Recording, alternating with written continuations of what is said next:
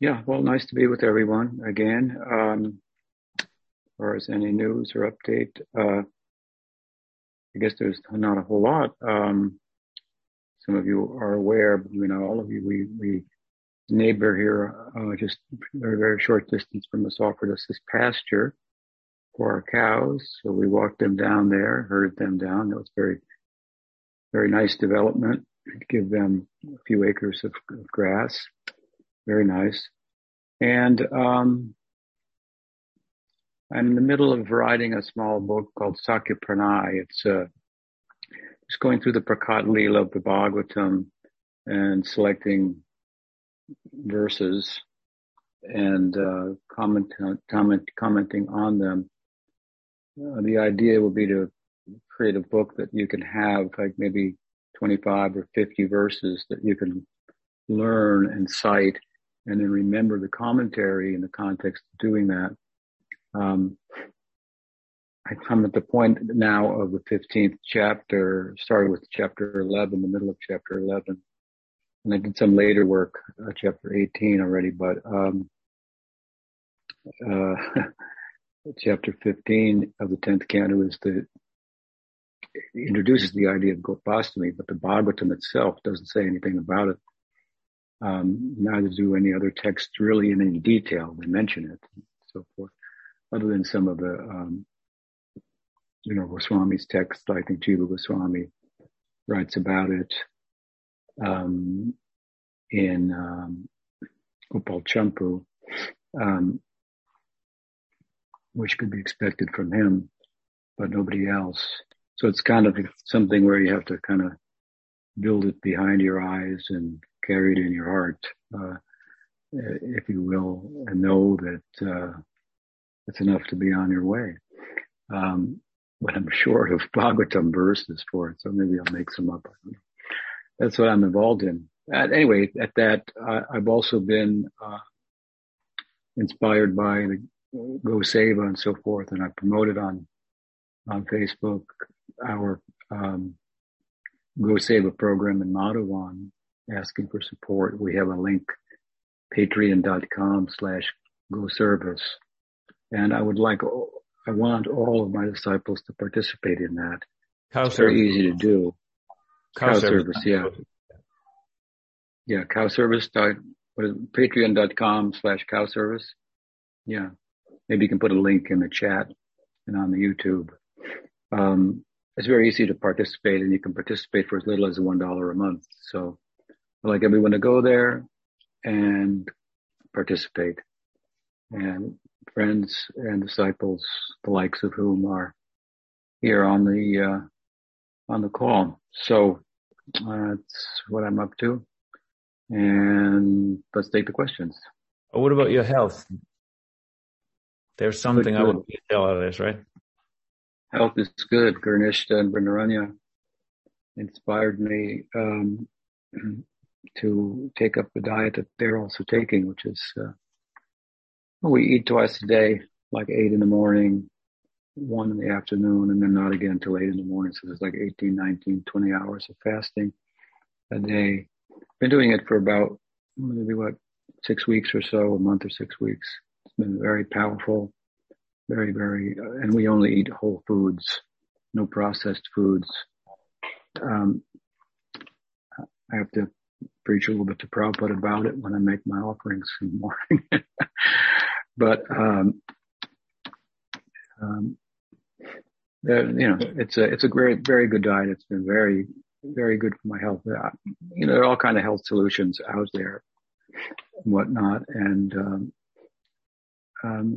this is one that I've experienced, at least, very powerful and very, immediate effects. So, hopefully I will, extend my life through that, and be with you that much longer. That's my hope. So let's take the questions. Okay. First one to go is Gayatri. Hey, Hare Krishna. Haribol. Hari. Yay. So good to see you too, Guru Maharaj. It's good to hear that you're doing better, that you feel well. My question is, in a spiritual sense, what does it mean to ask the right questions? And what are those questions? And do they differ from person to person? And if so, how do I know what are the right questions for me to ask? Well, that's an interesting question. But a couple things come to mind. First of all, Prabhupada used to say that he only asked his Guru Maharaj one question, and that was, how can I serve? Other than that, our mind should naturally go with regard to this question to the Bhagavad-gita. In the 4th chapter, Krishna explains pariprashnena sevaya, that one should ask questions, render service, or I suppose you could put the two together, pariprashnena seva, ask questions with a view to serve, which would be exactly what Prabhupada said, how could I serve? So I think that ideally our inquiries, our curiosities, the curiosities of our head should be pursued with a view to acquire answers that we can then put into our heart, and as a result they would turn into action and change in our life. So we want to build a foundation in our heart through our head. So I often say, use your head to soften your heart.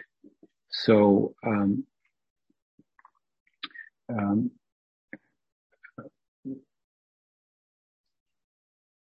we refer to the knowledge within the school of Bhakti, which Chaitanya Mahaprabhu was Sambandha Gyan, not just knowledge of the Atma and its difference from matter, which is the basic idea of knowledge in Vedanta, but the relationship between the self and matter, the self and Bhagavan, and so on and so forth.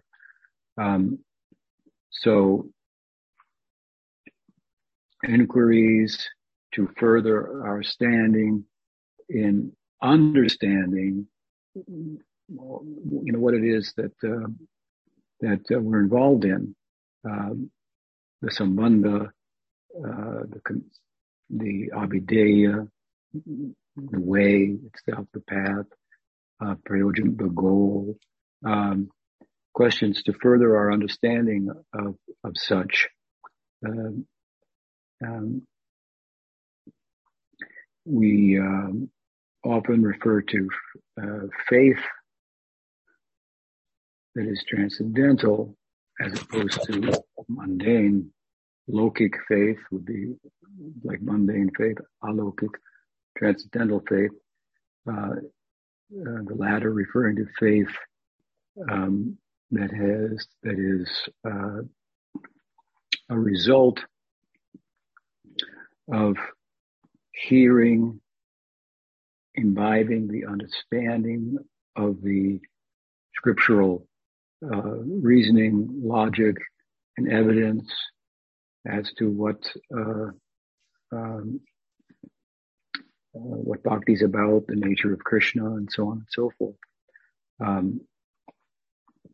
So sometimes we refer to the Shraddha faith as Shastriya Shraddha, which means that we would inquire and ask for questions and expect that the answers would be supported by the scripture, and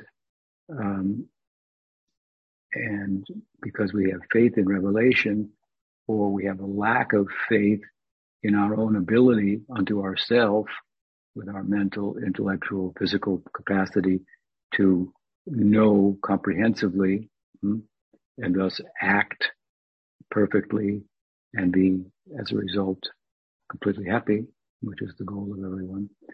We have lack of faith in that.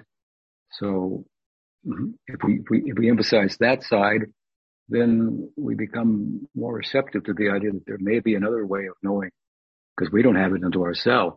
And that's what we call revelation. So the idea of revelation is well reasoned in that, as I say, the reason to our own limited capacity, and that's just a testament to our own experience and to the history of human society, that with all its intellectual meanderings and so forth, it's not as a whole, and there are very few, if any, individuals that are really examples of being perfectly happy. But we have some in the school of the Transcendentalists and in Gaudiya, Vedanta, Gaudiya Vaishnavism. So, good reason to accept, at least theoretically, the argument that there are real texts and insights, and that to know perfectly, one needs a perfect method. I often fold my hands to illustrate what's the perfect method. If he wants us to know about him, we can know. Otherwise, not. So, these are the general ideas around inquiring, asking questions from our teachers as to the texts, for example, what they mean, what the implications are, and so forth. This is probably the best idea of what kind of questions to ask, because the sum and substance of it all is a submissive inquiry, which the Gita recommends, qualifies the nature of pariprashna, questions. It should be submissive, which means that I accept that there's someone who knows, right? He knows. There's a very nice verse with regard to Abhideya Tattva. Abhideya means the way, the path. That means it was the very first verse that I ever learned. And I learned it in San Francisco at the Rath Yatra one year, very early, maybe 1972 or something like that. And I chanted it all the way home on the ride from, I was living in the Prabhupada's temple in Los Angeles, New Dwarka, he called it. So we would go up, to San Francisco for the Rath Yatra annually, chanted all the way down. And once Prabhupada also cited this verse in my presence and pointed to me, to other devotees who were present, as an example. From the Gita, it's the second of, I believe, 4 what are sometimes called the essential verses of the Gita. And in all my inquiries and all of the knowledge that I've gathered over so many years about the path and how to proceed, it all really comes down to this one verse. Tesham satata yuktanam bhajatam priti purvakam. Gadami buddhiyogam tam yenamam upayanti te. So I carry this verse in my heart, especially as I get older, more and more. It's become very simple. This all one has to know. One knows this first and puts full faith in it. It says, Krishna says, those who worship me with love, tesham satata yuktanam, connected with me through love, bhajatam priti purvakam, dadami buddhiyogam tam, yenamam upayanti te. I, from within, direct them how to come to me. It's very simple. It's extremely powerful, extremely profound. If I didn't know any other verse, this would be sufficient. If I had a confidence in it, which I do, which is my experience. So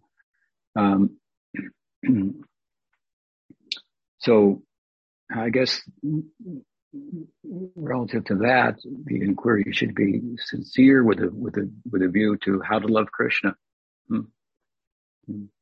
how to love him, how to serve him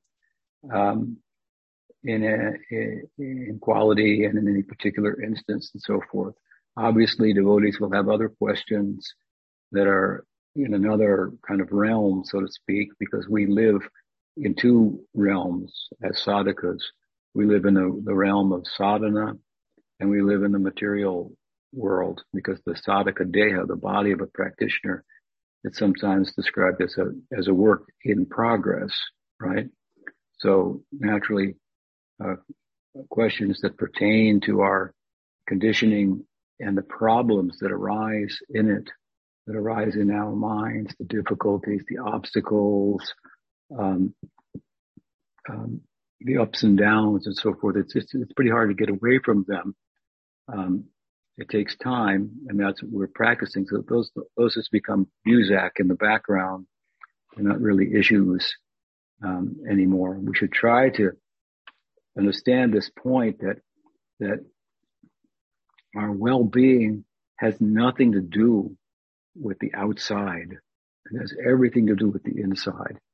We are so much taken up and down and concerned about our well-being with regard to the outside, what the political situation is, what the social situation is, what the weather is, what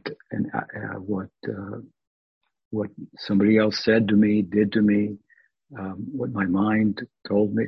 All these things, our well-being depends not at all on the outside, only on the inside. Go within, as we say, or go without. But we live, as I say, as a work in progress, as sadhaka in both worlds. So there will be questions that come up, and there may be place to pose them, individual questions, and to our guru, to senior Vaishnavas and so forth, who have experience along the way and may have entertained or run into the same type of questions and so forth.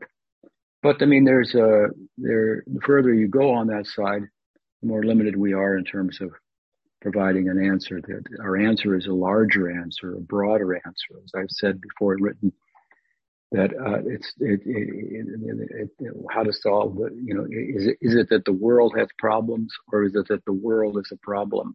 Well, it's really the latter, and the world is it's in our mind. That's where it is. The world's in our mind. We are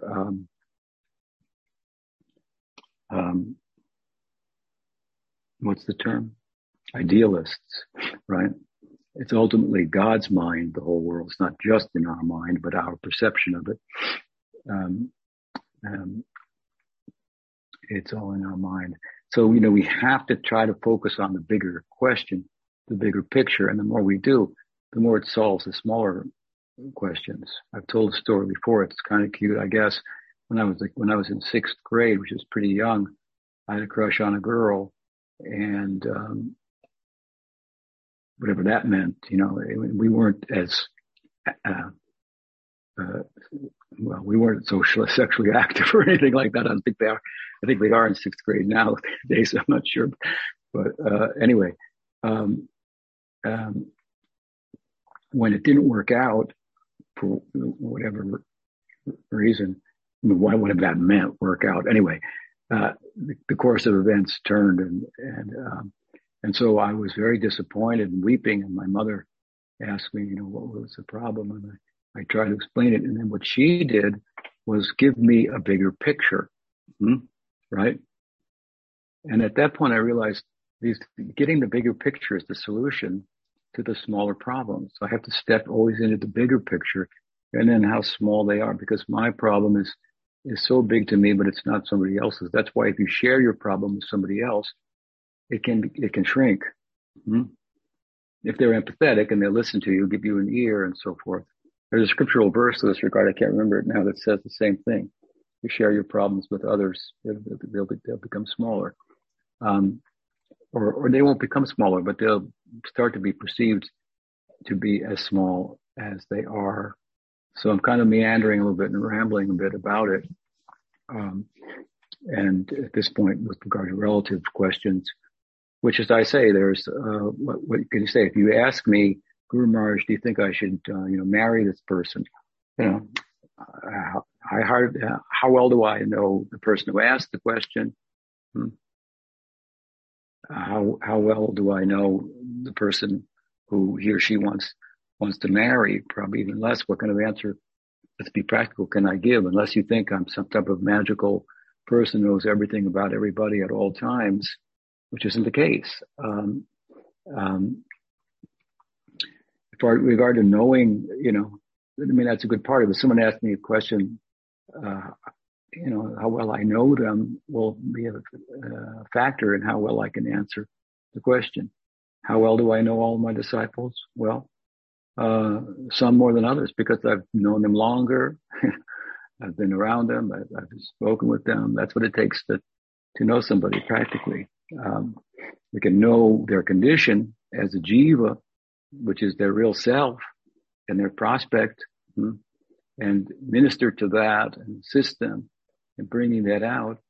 But their other side, which we're talking about a little bit, the relative side and so forth, well, that's a whole other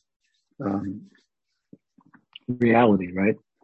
So questions may come from that side, but the answers, we try to give answers from Scripture, but obviously, what kind of answer can I give from Scripture? If someone says, I'm thinking of investing in, Bitcoin, what am I going to say? Well, the Scripture says, maybe I should say, it says you shouldn't gamble. Is it gambling or is it investing? I guess you could get into something like that,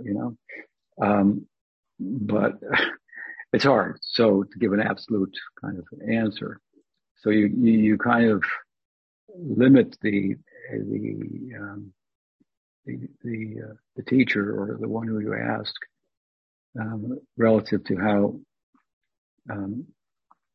relative, if you will, your question is. On the absolute side, then inquiring about the nature of the path, the nature of the goal, and so forth. We should expect better, more comprehensive answers. Even in that realm, of course, there are different answers and different ways to look at certain issues and so forth. But again, to return to the beginning of the answer of my question, I refer to the Gita and to Prabhupada's kind of personification of it, pariprashnena sevaya, submissive inquiry and render service. And let's put the two together. Submissive inquiry means, how can I serve? That should be the motive, the driving motive. How can I, not just to contrast that with not just asking questions for intellectual, curiosity, that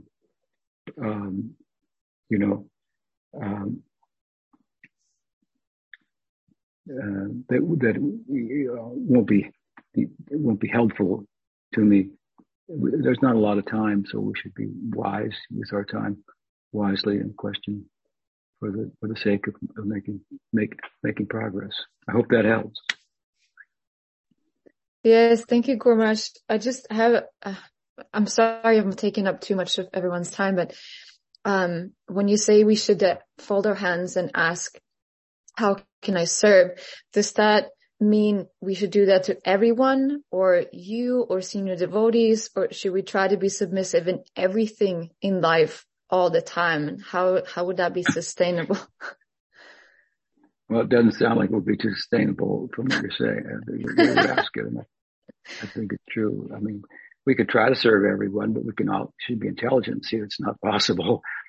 People don't want it. You might have something good to offer, even if they don't want it. What can you do, right? So we should try to serve our guru, senior Vaishnavas. That would be wise. But we should try to serve those who are less informed, for example, about bhakti, by setting an example, answering their questions, right? So I think it's good to have a submissive serving attitude, but you should be intelligent also and understand there are situations where being submissive is not the solution. If a tiger attacks you, you don't become submissive. You at least try to get out of the way, So, okay. Yes, thank you so much, Guru Maharaj. All right. The next question is from Prem Mantra from Brindabhumi. He says, how can we live and deal with the Uttama-Adhikari's healthy lack of discrimination? They see that everything is Krishna's arrangement, all is good and fine. We do not see like that at all. So how to harmonize that without falling into intimidation or some kind of improper discrimination of the Uttama-Adhikari?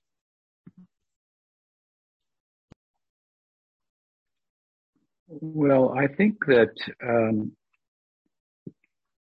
the Uttama-Adhikari perspective, as you're asking about it in the question, is largely a departure from external consciousness. We find Chaitanya Mahaprabhu, who could be a better example of an Uttama-Adhikari, but most of the time in Adi Lila, Madhya Lila, he would depart, if you will, from external consciousness and go into a trance and so forth and conduct himself in a particular way. It was obvious that he was not living in the world of the senses and of the mind to those who were in terms of being an external consciousness. And it's fairly obvious that they can't just enter into that or imitate that themselves, that's a state of consciousness. When you get into the Madhya Lila, then eventually he completely goes internal. So he could not function in relation to the external world. So therefore, for the most part, even an Uttama-Adhikari will function as a Madhyama-Adhikari in external consciousness, discriminating appropriately. Of course, his discrimination is coming, not that he doesn't have more realization from a Madhyama-Adhikari, he does, but my point is to function in the world, you kind of have to function as a Madhyama-Adhikari and discriminate. So, if an Uttama-Adhikari lacks discrimination and it's not a way to run your life, so to speak, or your mission, if you have one. There's all kind of practical concerns there where discrimination, exercise of the intellect, making judgments and so forth is essential. So I don't know if that answers your question, but that said, okay, let's say you're living with an Uttama-Adhikari in a mission, and he or she has a certain perspective that's put out that is impractical for the reality of everybody there, then those that are close to such a devotee, him or her, they might have to give it some advice. And present the practical reality of everyone that and the condition of the mission and the circumstances and how that might become impossible, if you will, that kind of vision to function. I think that seems to be what your question's about, because I know where you're from. Also, I know a little bit about the situation there. So I think that that's how to look at it. We can't imitate the lack of discrimination on the part of the Uttama-Adhikari. But if we try to enter into the perspective of a Madhyama-Adhikari, then, and with regard to the Uttama-Bhagavata, we'll go there to some extent. We go there to some extent. That's a realization, a perspective that we want to gravitate towards. But it's not something that we can imitate, or that you could live in, as I'm saying, in any practical way. I mean, if you take the stories of someone like Gorkachordas Babaji, I mean, nobody can live like that unless they're just altered entirely, and then you have to take that person with a grain of salt, practically speaking, right? With all faith and all regard, in another sense. Hope that helps. Thank you. And then there's a long question from Abhay. I'm going to go slow for Sham Sundar's sake. Abhay says, Haribol Guru Maharaj, I wonder if you could speak on a subject for us. In one biography of Bhaktivinoda, it describes a term he uses called sahaja samadhi. Normally, sahaja is used with a negative connotation, but in this example, it was used to describe something very positive. It goes on to describe sahaja samadhi as a state of spiritual knowing coming completely from the heart of a surrendered devotee, wherein a devotee is able to understand spiritual truths that are beyond the reach of logic alone. He mentions there are also two stages. At one point, the devotee's sahaja samadhi will be mixed or filtered through his mental facility, and in the latter stage, it will be completely in the heart as unfiltered spiritual understanding and vision. I wonder if you can expand on this for us so that we can better understand and strive for this in our spiritual lives. Also, to help us further move into our hearts as the seat of our soul rather than our minds. And that was the question. Well, first of all, the term sahaja, sahaj means natural. I think it means easy. Bhaktisiddhanta Saraswati Thakur took it in the context in which he often uses it as cheap. And that with regard to the idea that that the high goal of Radha Dasyam, of Krishna praying, and so forth, were that the founding charges were absorbed in, is something that we can sit down and enter into, in a short period of time. Once some of his disciples approached him and said they had a doubt, and the doubt was that they had been for 10 years practicing, but the high things that he talked about were not coming within them. And he said, "Oh, I'm relieved to hear your question. If you had said that for 10 years all these high things were coming in you, I would have had doubts about you, but you were misunderstanding. It's not that easy." And so he used the term in that way, cheap, or imitating Haridas Thakur, for example. And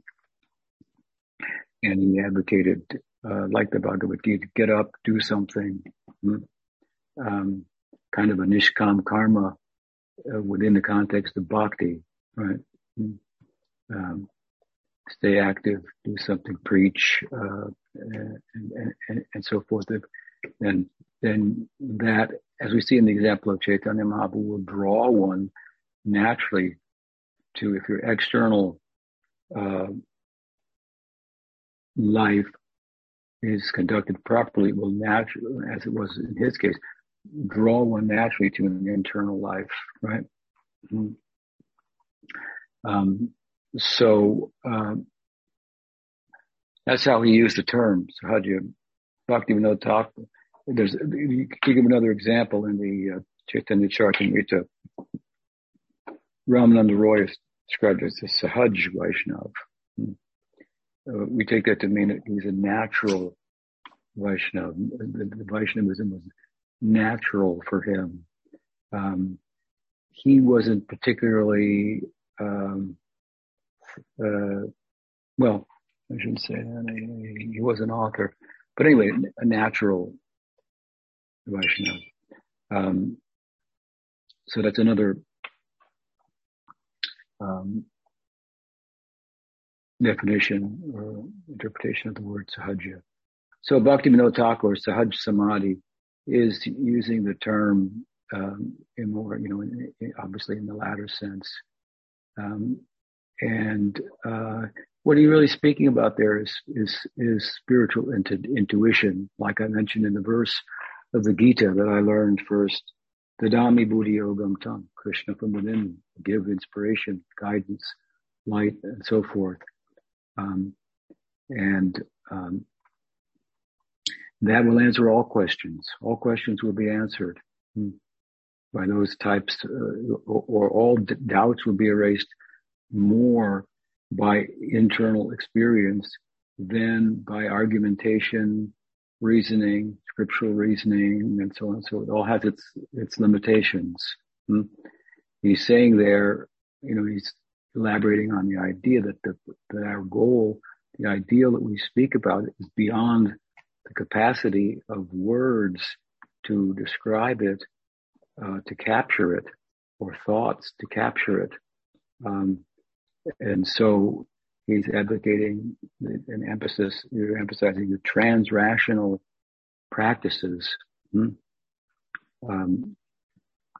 how they can afford us a knowing that exceeds that we can gather even from our scriptural study, which is Jnana Yajna, according to the Gita, 1870. And it's easy to be engaged in studying the scripture and be involved inadvertently in a kind of an intellectual sleight of hand, where you think because your intellect has grown with information, you've actually become more spiritually advanced, and you could speak about the tradition in such a way other people will become attracted and so forth, which serves to potentially to foster that sleight of hand. And so that's why it's important to emphasize that we should study the scripture with the head to soften our heart.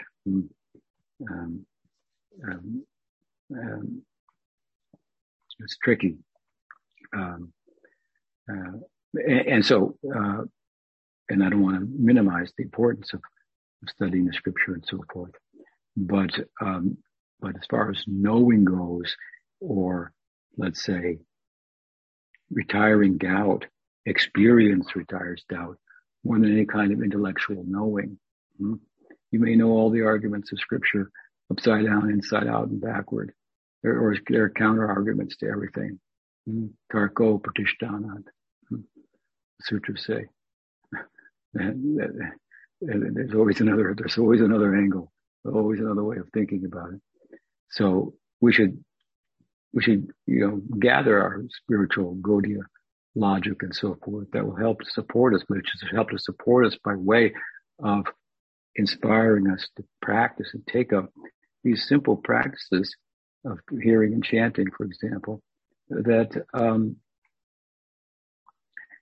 are transrational and can afford us the samadhi, and intuition, and the kind of knowing that you can't even put into words, like Bhaktivinoda is trying to put it into words. So those kind of internal epiphanies and so forth, that's what we are seeking through our practice. That's what's most confirming. That's the ultimate pramana, evidence. We say scripture is the praman that exceeds its capacity to afford us knowing senses and mind and intellect, because it speaks about things that are beyond mind and intellect, but still it speaks about them with intellectual arguments and so on and so forth. It's limited. What can be said. You can't entirely capture it. Therefore, we have to keep talking about it. Can't say enough about it. But enough to inspire us to really embrace the simplicity and of the practices wholeheartly, whereby we can arrive at these kind of internal, natural epiphanies, and that your natural self will come out, something like that. That's basically what he's talking about there. I hope that helps. Thank you. And the last question is from Madunam from Chile. He says, modern science discovered that when a spermatozoon unites with an ovum, the nuclei of both fuse, forming a new human being with its own DNA, different from that of its parents, thus beginning its natural development. My question is to understand at what Radha Krishna Pranay Vikritir Ladini Shaktilasman Ekatma Vapidu Purideham Vedogato Chaitanya Kyam Pakatam Tadvayam Chaikyamaptam Radha Bhava Duty Sualitam Nomi Krishna Swarupam. So Mahaprabhu is the new development, right? Yeah. The two become one. It's a new thing. Prema Vivarta Vilas. I'm sorry, go ahead. Okay, so then he says, my question is to understand at what point does its entrance, basically he's asking at what point does the jiva enter into a certain body? Because some organizations that approve abortion say that the fetus is only a combination of cells. Thank you very much for your clarification. Well, I think that there is a very kind of basic discussion of that in the Bhagavatam. Maybe it's the third canto or the fourth canto. I don't recall that it gives a precise, timeline at this point rather than that point. So I don't think we can weigh in, if you will, with such detail on the abortion argument from scripture. We do so more in a broad way,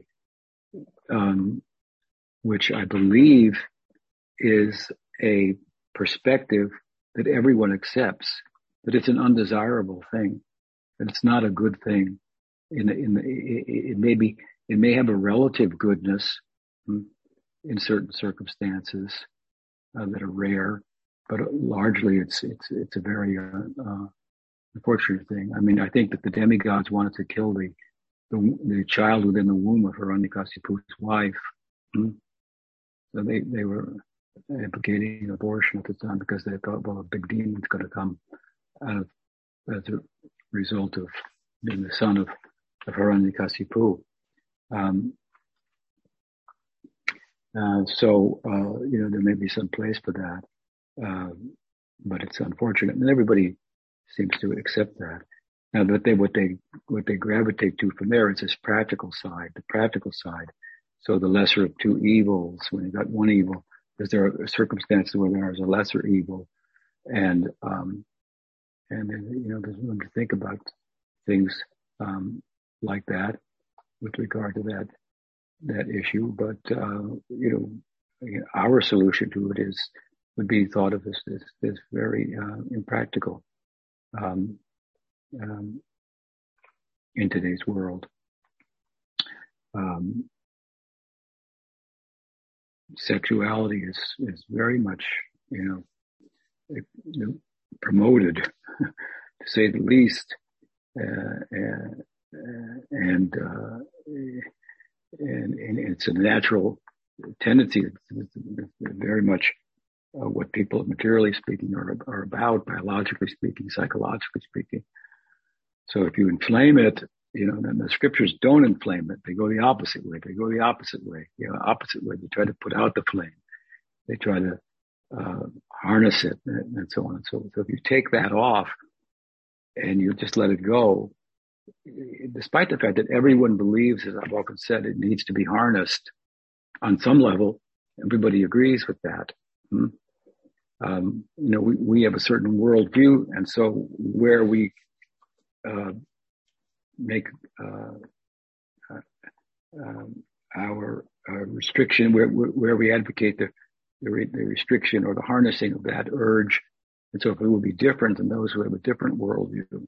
If your worldview is not transcendent, if this life is not in pursuance of something else, if there's not something more, then it's among all the sensual experiences, it's pretty high on the charts, right? And so when you have a society like that, then to offer as a solution to the problem the kind of celibacy, for example, or even within marriage only, or a sanctified relationship and so forth. It's not going to work for people. You're really going upstream.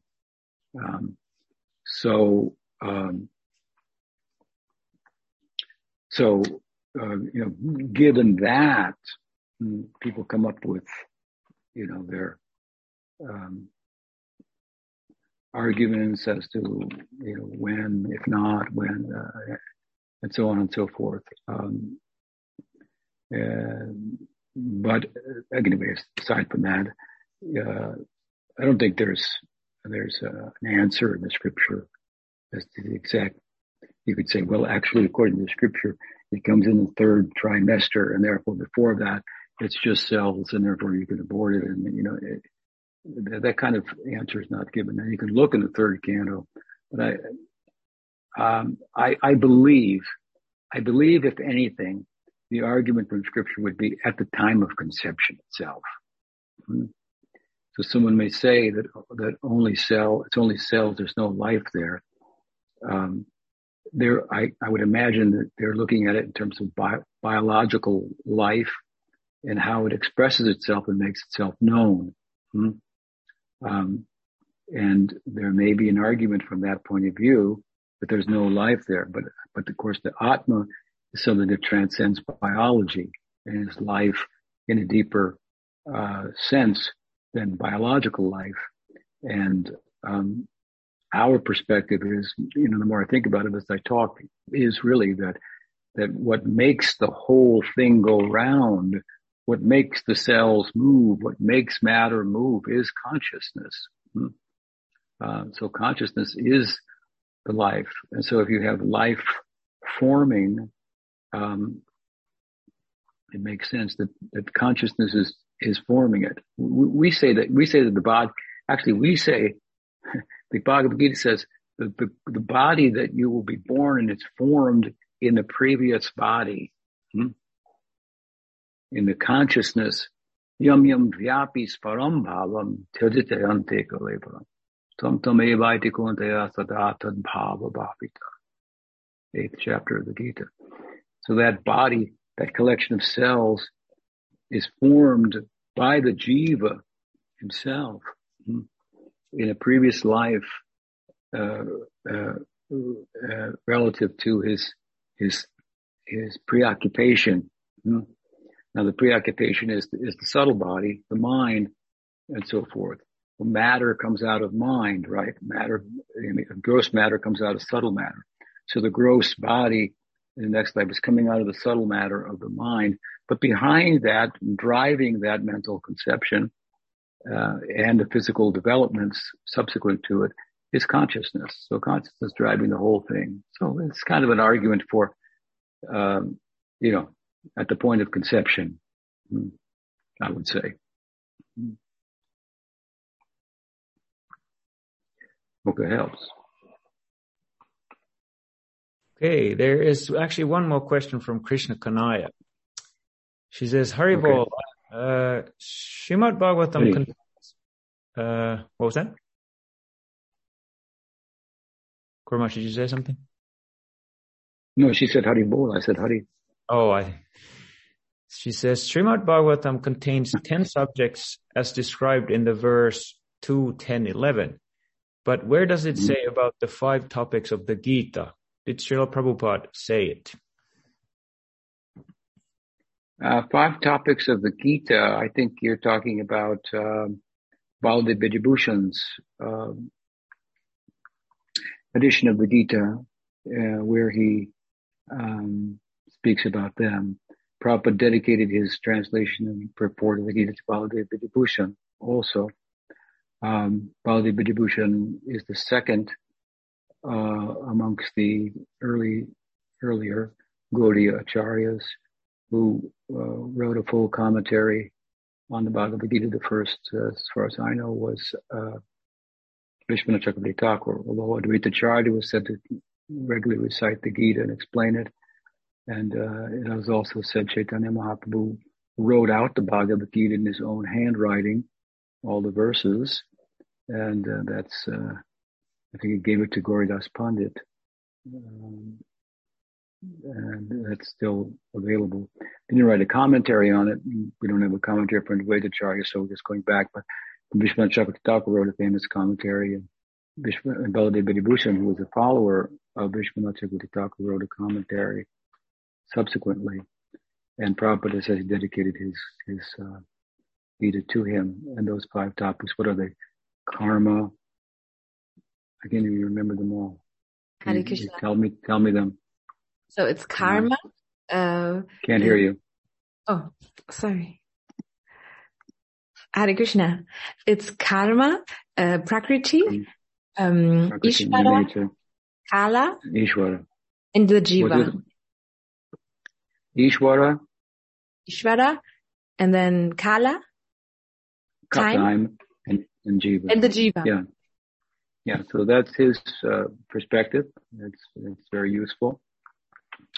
He's drawn that out, and I don't think anyone else has before him has said that. But afterwards, following him, we appreciate that. Okay. Thank you. Short question. Nice to see you. See you in Poland. Yes, I'll be there in about a month. A little bit more than a month. Looking forward to it. So we have about 4 or 5 minutes. Any other comments?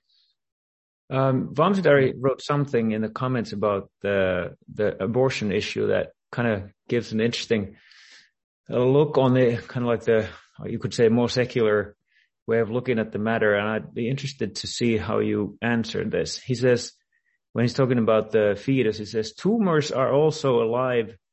They have their own genetic makeup and blood supply and life in them that wants to live, but we don't consider them beings. Tumors.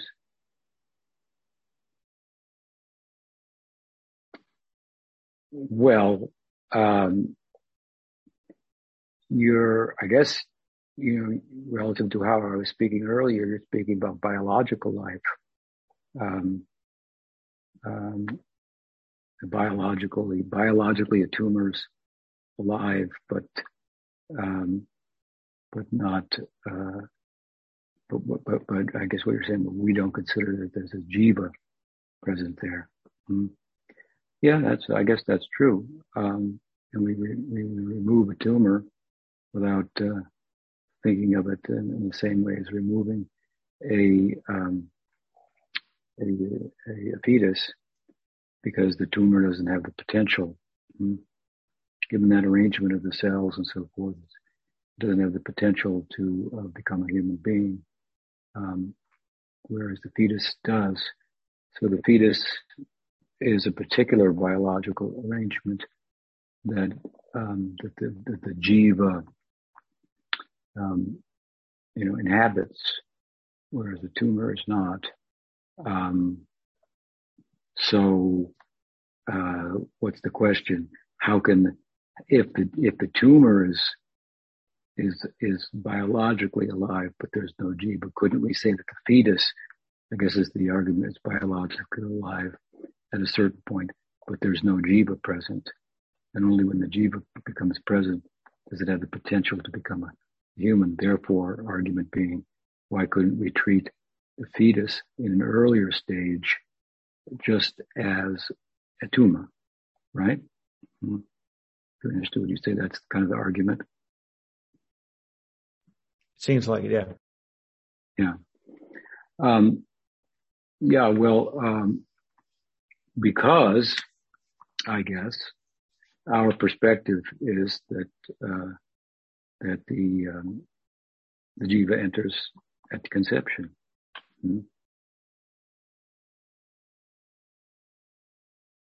Now you can argue that we're wrong. And again, I'm not sure that there's a precise statement to that effect in the scripture, but it seems to be the overriding perspective. I had to look and see in the Bhagavatam what it says there. And that biology can arrange, that a tumor can be biologically alive and not have consciousness in it. I don't know. It doesn't mean that that there's something going on without consciousness behind it. I'd have to study tumors, I guess, a little bit more, but that's how I would think about it. It's obviously a very complex subject, and in most countries, like in this country, there's a whole political perspective, the autonomy of the body for the individual over the state is basically the argument, as I understand it. That should the state have autonomy, or should the state have control of the body, or should the individual owner of the body, inhabitor of the body, be autonomous, whereby then something could be morally wrong, but it's not a law. It seems to be the argument. So people will do, and anyway, it's complicated, as I say. I don't have all the answers to that. I'd have to, you have to look pragmatically, I suppose, at the issue and see, well, if there is abortion allowed, then are there actually less abortions than if an abortion is not allowed? You might have more abortions if it's not allowed, and other problems that result from that, death of the mothers and other problems and so forth. I think that's what gave rise to abortion laws in the first place.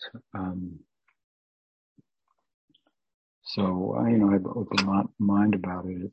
I have a world view about it that I think everyone agrees with. It's not a good thing, but it may be relatively good in certain circumstances. Maybe lesser of two evils in a world that is full of such evils and contradictions that are impossible to resolve, in the world itself. It just speaks about the nature of the complexity, that life does not conform to reason. It's bigger than reason. It's just bigger than reason. So you can reason about it one way, you can reason about it the other way, ad infinitum. Therefore, I have to, withdraw this my perspective, sattvic perspective, people, transcendental perspective. That's it's not that the world has problems, it's that the world is a problem. That may sound to those who are more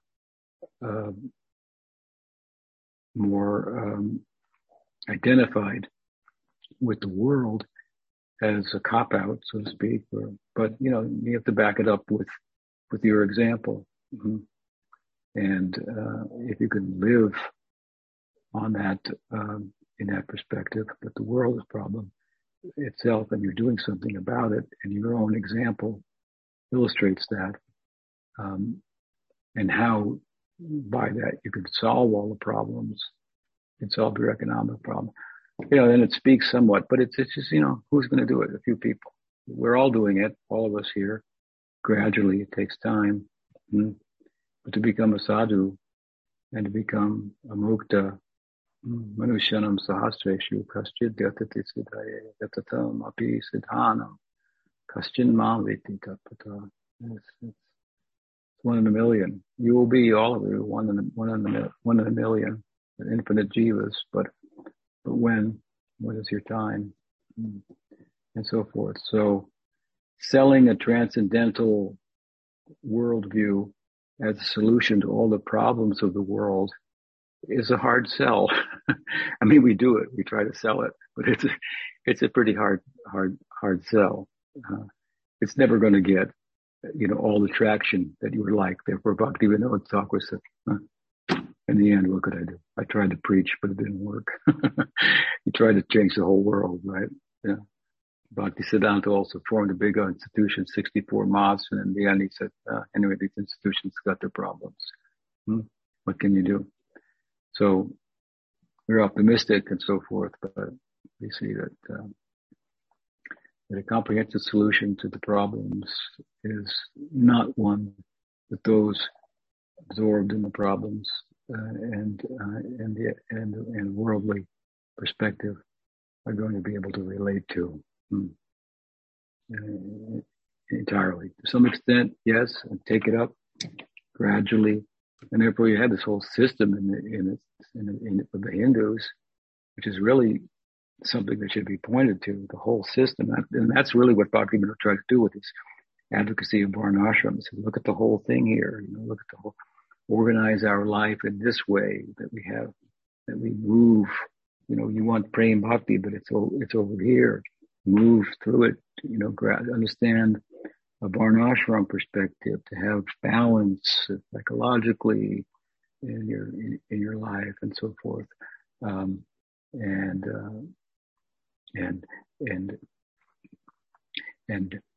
prescribed duties relative to your physio-psychological makeup and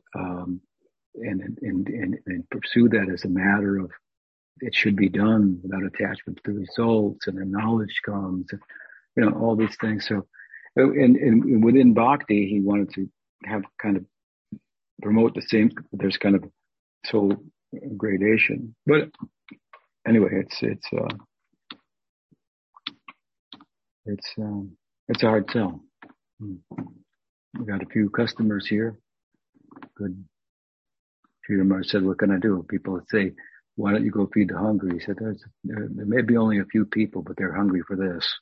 And I'm feeding them. If I go to feed the people who are hungry in the stomach, well, what about the people who have some little hunger for this? A little hunger for a comprehensive solution to the problem. Should that not be treated? So he had a small circle, but he felt confident that his time was spent wisely. And I have the same feeling with regard to our Sangha. Or Premanandi, Haribol. Okay, nice to talk with you. You too, very much. Thank you for the class. Don't forget the cow saver now. There's a link. Patreon.com/cow service. Haribol.